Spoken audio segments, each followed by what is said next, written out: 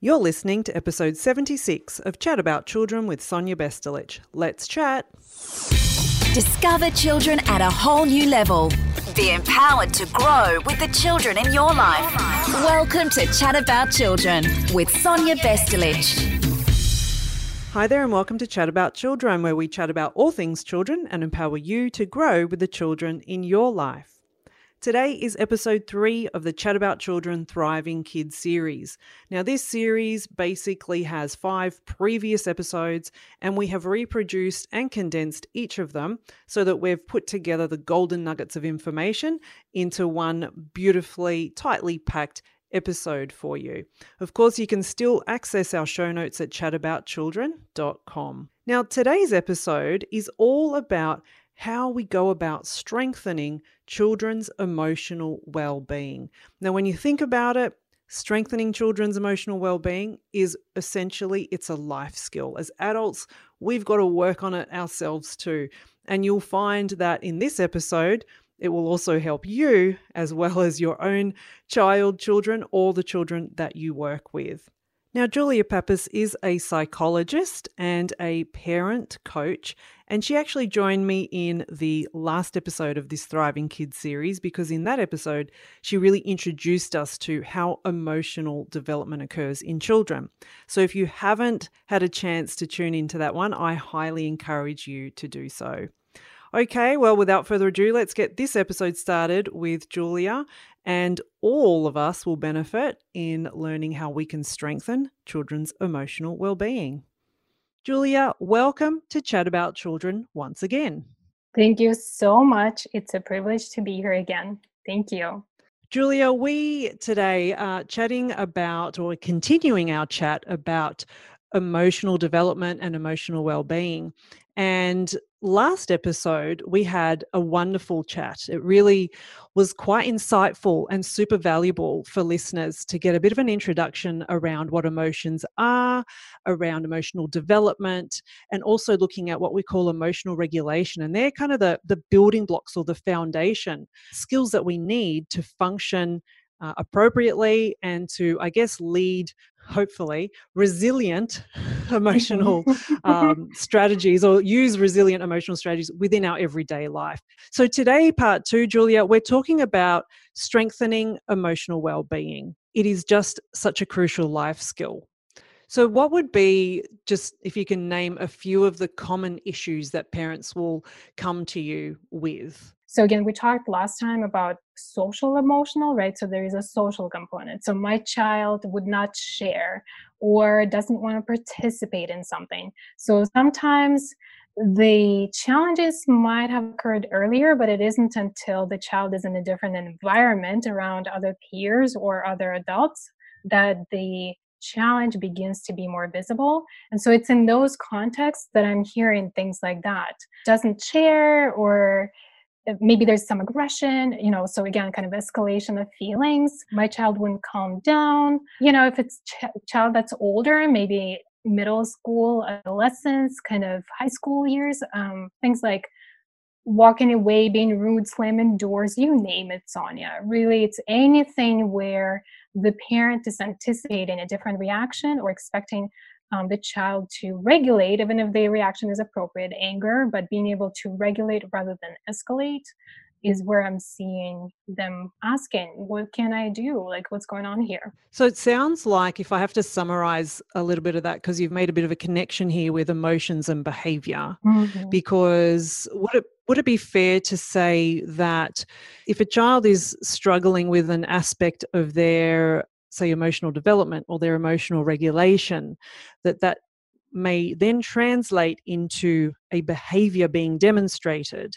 And so then an educator or a parent or carer will look at that behavior and then go, oh, what's going on there? We're getting, say, a negative behavior, if we want to call it that.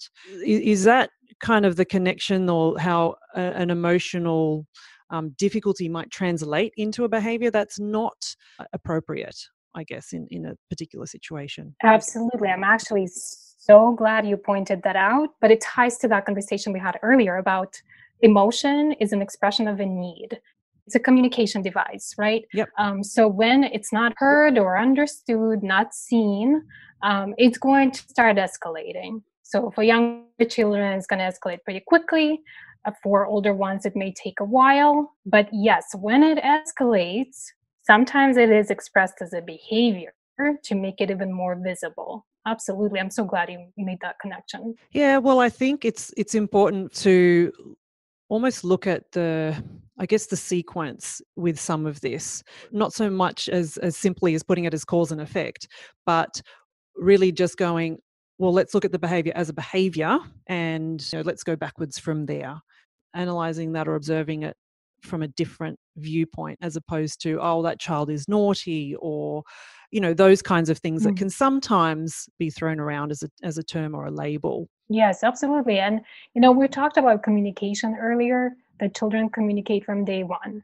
Showing emotion is way of communicating, but when children and may not express on their face or with their words what the emotion is, it's very likely that it's going to be seen as a behavior. And the behavior is also a form of communication. That's right. So, what are they communicating? Some sort of need, right? Beautiful. So how would you define emotional well-being, Julia? It is the ability to experience a range of emotions, different levels of intensity of emotions. So, yes, intensity is good. We want to have a range for every feeling we have. A little bit of anxiety to full blown fear. Those are because, again, emotions are vital for our overall well being. So we don't want to squash some or replace them because, again, they're messengers about what our needs are. So we do want to keep them. We want to be able to understand what an emotion is and be okay with it. I think the well being part of it is really being okay with our emotions. And then the second part to that is responding to our needs appropriately, which will then make us feel like, yeah, that need was met. When we're able to identify our own feelings accurately, meet the needs appropriately, that's when we feel like emotions have our back. Yes. And we're good with that. And so when we're looking at strengthening emotional well-being, it's almost like if you're following that little framework that you just mentioned there, if you're following that pathway or you trigger that pathway often enough, that in itself is going to strengthen emotional well-being, right? Absolutely. So what about parents, carers, and professionals who work with children, and they are questioning a child's emotional well-being? Now, there is going to be some really obvious things that will be seen. And for parents, parents know their children hopefully as well as they can, to be able to pick up on subtleties very Mhm. quickly. But what could be seen in day to day where it's a bit of a sign or a bit of a flag to say, you know what, I'm actually not so well emotionally? What could be some behaviors or some things that could be observed perhaps that might signal this? For some parents, it's going to be they are picking up on the behavior, some kind of new behavior they're seeing, or the intensity. The child used to maybe, have fists when they're angry, but now they're throwing things. So that's a different kind of intensity of the behavior because the emotion continues to escalate, right? For children who are kind of turning inward with their emotions, it could be that they're seeing withdrawal or some sort of atypical reaction they usually would see from a child. A child who might be more open, more adaptable, perhaps, is now a little more hesitant and shy. I hear that sometimes too. My child is not shy. What's happening here? So it's things like that. And I think it's really important to know your child and their typical baseline of how they tend to express emotions and how do they tend to behave, as well as how does the emotion tend to escalate. I think parents are experts at that, seeing their child and knowing their baseline. Yeah, definitely. So are there any kind of immediate best responses when you notice something is different? Because I know parents can have a different approach and it's going to be different for every child, but could it be that you go, okay, I've observed this today, nothing major, but I've observed a difference, and I'll just sit back and observe tomorrow and the next day, rather than explicitly bringing it up and making it an issue? What are some different responses you see going on perhaps with some of the families you work with in terms of how to how to respond immediately when you do notice something. Is that balance, Julia, of not making it a big issue if it doesn't need to be, but then not ignoring it? Number one is we don't want to be scared, right? With what we're seeing. Yes, it's different, doesn't necessarily mean that it's bad. Because, like we mentioned earlier, the child might be going through a stage and something is different for them and they're readjusting. But if things are generally okay and now we're seeing something different, we want to keep observing. And we really will pick up on when the child is behaving the way we would be thinking that it's appropriate versus when it's not appropriate. And we might be picking up on some clues around that, Yes. right? Yeah, absolutely. And so really the critical part to this is trying to observe without expectation or some sort of attachment to, I need an answer right away, I think I know what's happening, or any type of emotional investment on our own end. And what I mean is, no matter what we're finding, remembering that we as parents, we're okay. We might have emotions too. We might have needs. All of that is still okay. So whatever we're finding with the child, we're gathering that information completely detached from what it might mean for us. We really have to separate that. Yes. Professionals are good at that, but parents can learn to do that too. Yes, that is a challenge. That leads me to the next question, actually, Julia, because we talked in part one about kind of the link between parents or carers' emotional well-being and their ability to self-regulate their emotions, and the link between that and their child or their children. So there is all that kind of internal pressure and stuff going on. What are your kind of steps of advice or strategy around that? Here's where I would start, right? A good parent is not the one that gets it right all the time, every time, and from the get-go. A good parent is the one that keeps learning.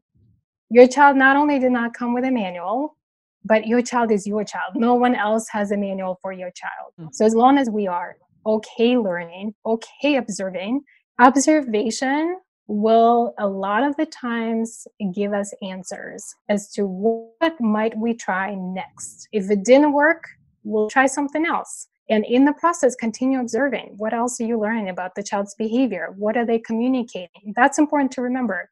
The child's behavior and the child's emotions are communication.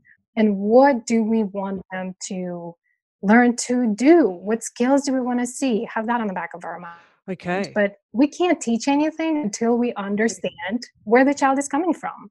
When parents feel like they've tried a few things, but either things are not getting better or are getting worse, that would be the time to check in with somebody else. Again, doesn't mean that something tragic is happening. Sometimes it takes a little while. Sometimes some fine-tuning of an intervention or an approach that the parent has, and you may be good to go. But I do want parents to know that professionals always start at the observation point, data gathering. And so parents can start there as well. Within that, you're also learning and you're getting more tools for your own personal toolkit, like that's what I call it, to then be able to implement in your everyday and with your child or children. So in a lot of ways, it's very much about learning and investing in some skills that you can then transfer over, a period of time. If you're a mum or know a mum who could do with some support, this is an invitation to join the Flourish for Mums 4-week self-care program. This weekly program is inspired by the best-selling book, Flourish for Mums, 21 Ways to Thrive with Self-Care and Acceptance, and is led by the fabulous author Sonia Bestelic. She takes mums on a powerful journey to reconnect with themselves whilst building authentic relationships with fellow mums. Sound like something you want to join? Join our community from anywhere in the world. Mums, it is time for you to flourish. Sign up at flourishformums.com. But let's go back to, you mentioned, what are the skills that we're wanting to see? Because there are some kids that often, they don't have or haven't learnt the ability to understand their emotions. Now, we touched on this in part one, but if you're able to give an example of perhaps a child that you've worked with where it was very clear that they were still at a stage where they weren't really understanding or interpreting their own emotions. What did the child present like, and how did you assist with that? let's pick an example from the playground, for example. Okay, so you would see maybe a child who is playing in the sandbox, kind of looks okay. Maybe we've missed something because if they're okay and quiet, we don't look over in that direction. But then we see that child on a slide and they are pushing somebody, pushing, and maybe now we have to see like what's the expression. Maybe they're laughing and thinking that they're playing, right? Well, we still have to address that. How are we being safe with friends? If we see some expression of maybe aggression in their face, in addressing the situation, might talk to the child and say, what is happening? Here's what I'm seeing.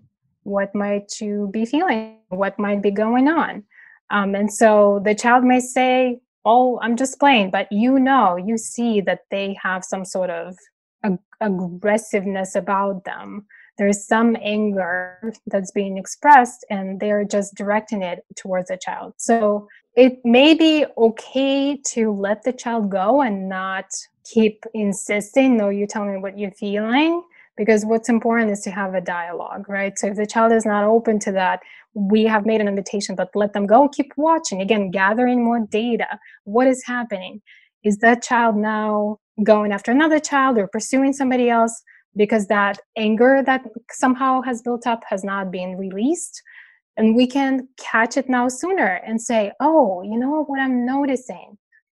I'm hearing these sounds, or I'm seeing your hands are like this. So we want to really communicate to the child what we are observing, because now we know that they did not connect with their feeling, right? They didn't tell us, well, I pushed so-and-so because I am angry or whatever was happening. But now we can tell them what we're seeing. We're being their mirror. Would they be able to connect with that?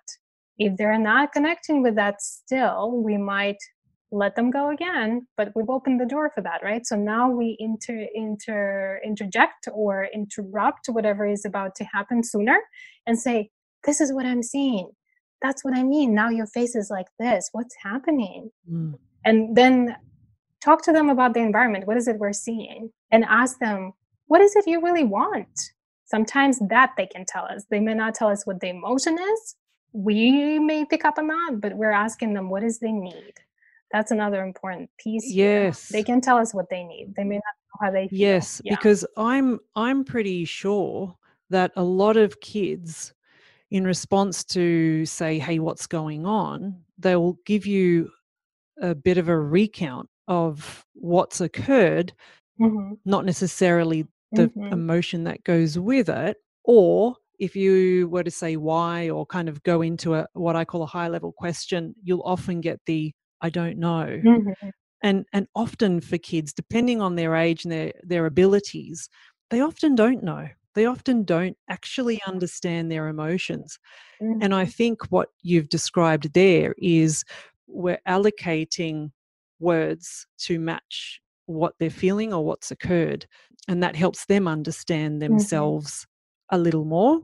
Sometimes less is more. In strengthening emotional well-being and in increasing emotional vocabulary, often you can do this really easily in the day-to-day occurrences that are going on, where emotions are not high. Let's say, for example, I'll use one of my examples, went shopping for yogurt with one of my children, and they're really excited to have a particular vanilla yogurt.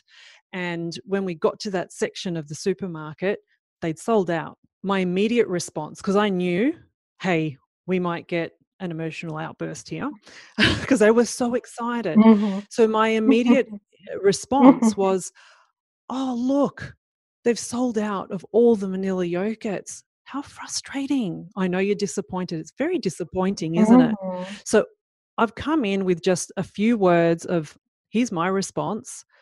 Oh, that's frustrating. I'm so disappointed. Mhm. By putting a couple of labels in there, that already diffuses somewhat. I'm not saying it's a guarantee that's going to, but it's just a small example. No, I think those are great examples. Yeah, look, it Yeah. just adds to what you're saying. And great points you're making. Thank you. And I think what you're talking about, where you're using those explicit terms, is really important. Yeah, I think sometimes it's just, measuring the situation, and less can be more sometimes. And then it helps when you get to the more challenging ones, like the situation you've described, where there's safety at risk perhaps for another child, or those things where it gets a bit more Mhm. complex. Yes, and there's a lot of the times layered Yeah, yeah, complex. So even for an adult, it would be a puzzle to put together, let alone for a child. yeah, Also, another thing that I was thinking as you were giving that example is we need to separate the teaching. Like I need to teach the skill from the actual acknowledgement in the moment, yeah, right? This is what I'm seeing. I'm just trying to meet your need. What is it you need in this moment? And again, the child may or may not be able to express it, but then making offers to them to help meet their needs, yeah, right? But that is attending to the child. It needs to be separated from the teaching moment. The teaching can happen later when the child is, like you were saying, they're more available, more calm, or talking about ourselves, because the child will never feel defensive if we're talking about our own yes, yeah, feelings, right? absolutely. This got spilled on the floor. Oh, shoot, I'm a little frustrated about that. But it's okay. So we're showing them, yeah, we have feelings too, but we're regulating pretty well because it's Yeah, okay. Now I know what to do. You know why it's okay? Because I'm going to pick a paper towel and I'm going to clean that up. yes. And so we're doing the same for them. Yeah, absolutely. Just kind of modeling that response. When we do that immediate kind of emotion response using emotion words, like I said earlier, oh, that's disappointing. That's so frustrating. So there's that immediate acknowledgement of emotion and of feeling. That's Mhm. stage one. And very quickly, the Yes. next step is, what do we do about that? One of the things, and tell me how you work with this. But I guess when we're talking about having strong emotional well-being and strengthening, or helping our children strengthen their emotional well-being, Mhm. this is something that we're looking at really from an angle, Julia, where we're saying you are in control of your emotions, right? In the process of practicing how to respond to things better, whichever stage you might be up to. But in essence, we're kind of saying you're in Mhm. charge, yeah? And you can practice how you can respond to stuff. Yes. So that's one thing. Mhm. But how hard is it for kids? And I'm thinking about kids, particularly when they get into school and they're in an environment with a lot of kids with a lot of different experiences that they bring Mhm. with them. It must be so hard for kids to be keeping it cool and calm and collected when they're faced with such differences. I mean, tell me more. You work a lot with kids in this age group. Yeah. I love how you just acknowledged the child, right? How hard this is for them. And we all can be so much more supportive of a child if we remember how hard it is. It's easy for us to say, you know your feelings, therefore you should be in control of them. No, that's a separate skill, right? Knowing your feeling is separate from being able to express it, from being able to regulate, from being able to problem solve what to do. All of those are sequences of skills that need to be taught. And depending on the age, there may be a skill deficit, or developmentally, they're not ready for that yet. Just because a child can demonstrate a skill in a smaller environment doesn't mean that they can do the same with peers. That's quite a bit of a Mm, journey to go on for a child. So, validating that all the time and really asking ourselves, do they truly have the skill to handle what it is expecting them to handle? yeah. You're really looking at three key components, which is expressing emotion, acknowledging and expressing emotion, regulating emotion, problem solving. And they're kind of those core aspects to strengthening emotional well-being. So what does that mean, right? We need to really point to them. What is the action we know they can take? And again, we do have to know that they have the skill for it. If they don't, we can again model that for them and say, it looks like you might be feeling this. It's totally okay to feel this when such and such is happening. So we're really acknowledging for them that I'm seeing what you're seeing, and it's totally fine. But it's important for us also to understand what is it we're expecting the child to do when we're saying they should be handling this. Are we expecting them not to express emotion? Are we expecting them to express less that emotion, or problem solve independently? What is it, right? Yes. that we are setting realistic expectations for our child. And I liked when you said, okay, if you can't expect them to, or if they're not at a point where they can express their own emotions, you're going to model that for your child. So that's the first step in strengthening their vocabulary or their understanding of their emotions. So, for example, if they're frustrated because they lost at a board game, that's a common one, right? Kids get frustrated when they lose games or they don't win. So if we use that as an example, if we've modeled how to respond to that a few times and you're kind of going, okay, I think, little Jack now is able to recall some of that modeling, then you could change your expectation then to go, okay, so what are you feeling? Are you feeling, and then you could give a choice, frustrated or angry, and that helps them to take the next step to make some decisions themselves around how they're feeling and using a word themselves about how they're feeling. So it just starts to slowly take away that type framework that a carer or educator might have, and to have them starting to implement a little bit of their own words or practice their own skills slowly. What would you suggest as some tools that would work really beautifully in nurturing kids to strengthen their emotional well-being? Everything you need to support your child is already in your home, available in that relationship that you have with your child. The problem I'm noticing is XYZ. Write it out to yourself so you kind of capture it, and then flip it into what would I like to see instead. And that's the beginning steps to deciding on the skills you might want to teach. And sometimes, we may come out with something very general, like, I want my child to behave better. Okay, what does that actually mean, right? So unpacking that into actual things you can teach. If you cannot teach behaving better, quote unquote, behaving better, what does that look like? That means that it's not specific enough as a skill, right? So getting a little deeper into what would I like my child to be able to do, to express, to show.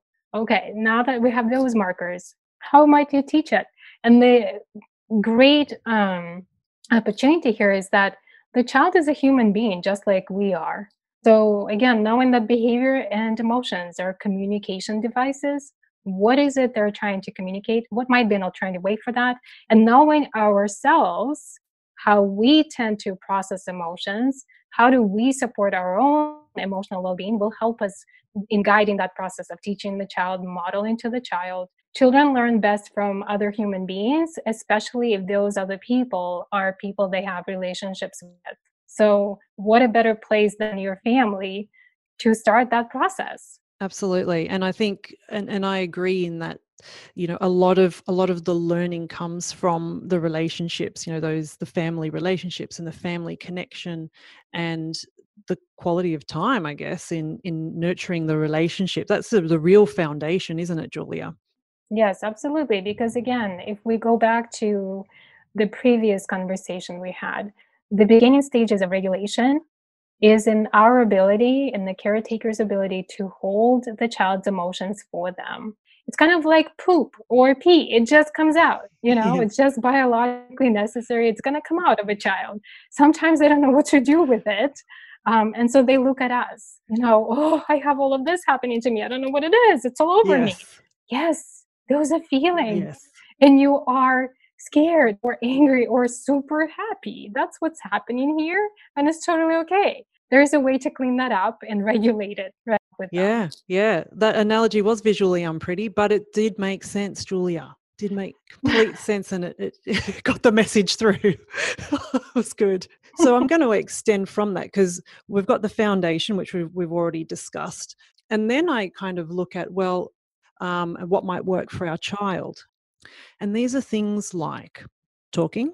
So talking to someone, that's an obvious one, right? And you've got to have vocabulary to be able to do that. Mhm. Now, for some, that medium doesn't work. Then there's things like drawing, colouring in, forms of expression that might help Mhm. with what I call just regulating, calming the system, a tool for them Yes. to create their own calm space. If it's age appropriate, journaling, writing, things Mhm. like books. So Yes. much richness is learnt from children's books. why it has such an impact on the child is because, first of all, if we read stories on a regular basis, that's a familiar practice, and they know it always goes well.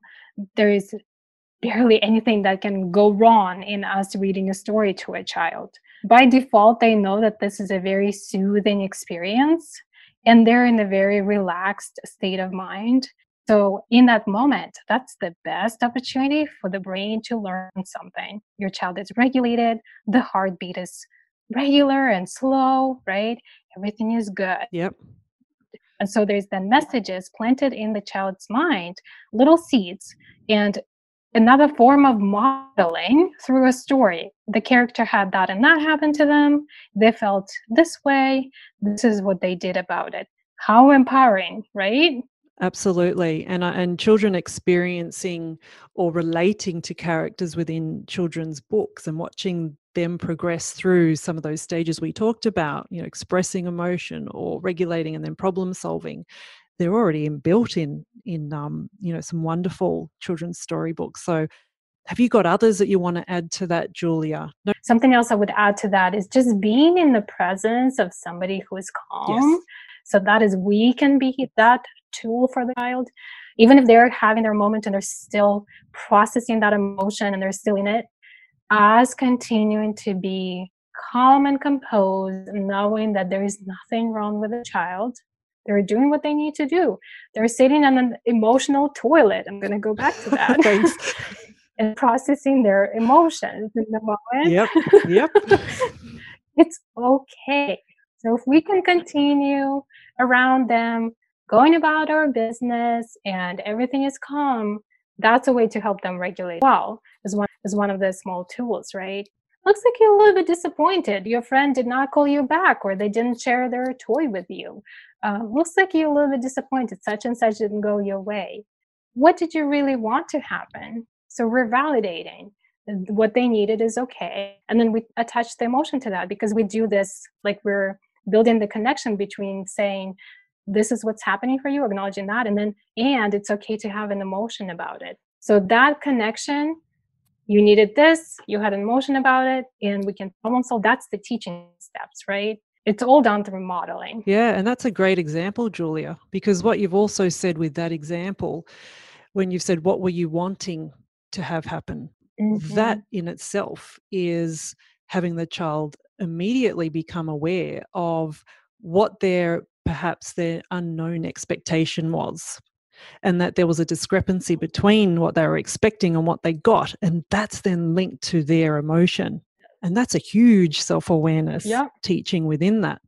Julia, we have had a great chat. I am so grateful, and I know that because you do have so many gems of valuable information to share with families and professionals who work with children. You yourself, Julia, have a parenting podcast, Parenting Presence. I'm looking forward to listening to it myself, Julia. So thank you for everything that you have shared with us in part 1 and part 2, talking about emotional development and strengthening emotional well-being. It has been an absolute pleasure having you join the Chat About Children podcast. Thank you. A great chat there with Julia Pappas, who always has so much value to share. Now, I would love for you to share this episode with family, friends, and with colleagues who you know will benefit. And I would also love for you to leave a rating and a review for the podcast from your favorite podcast player.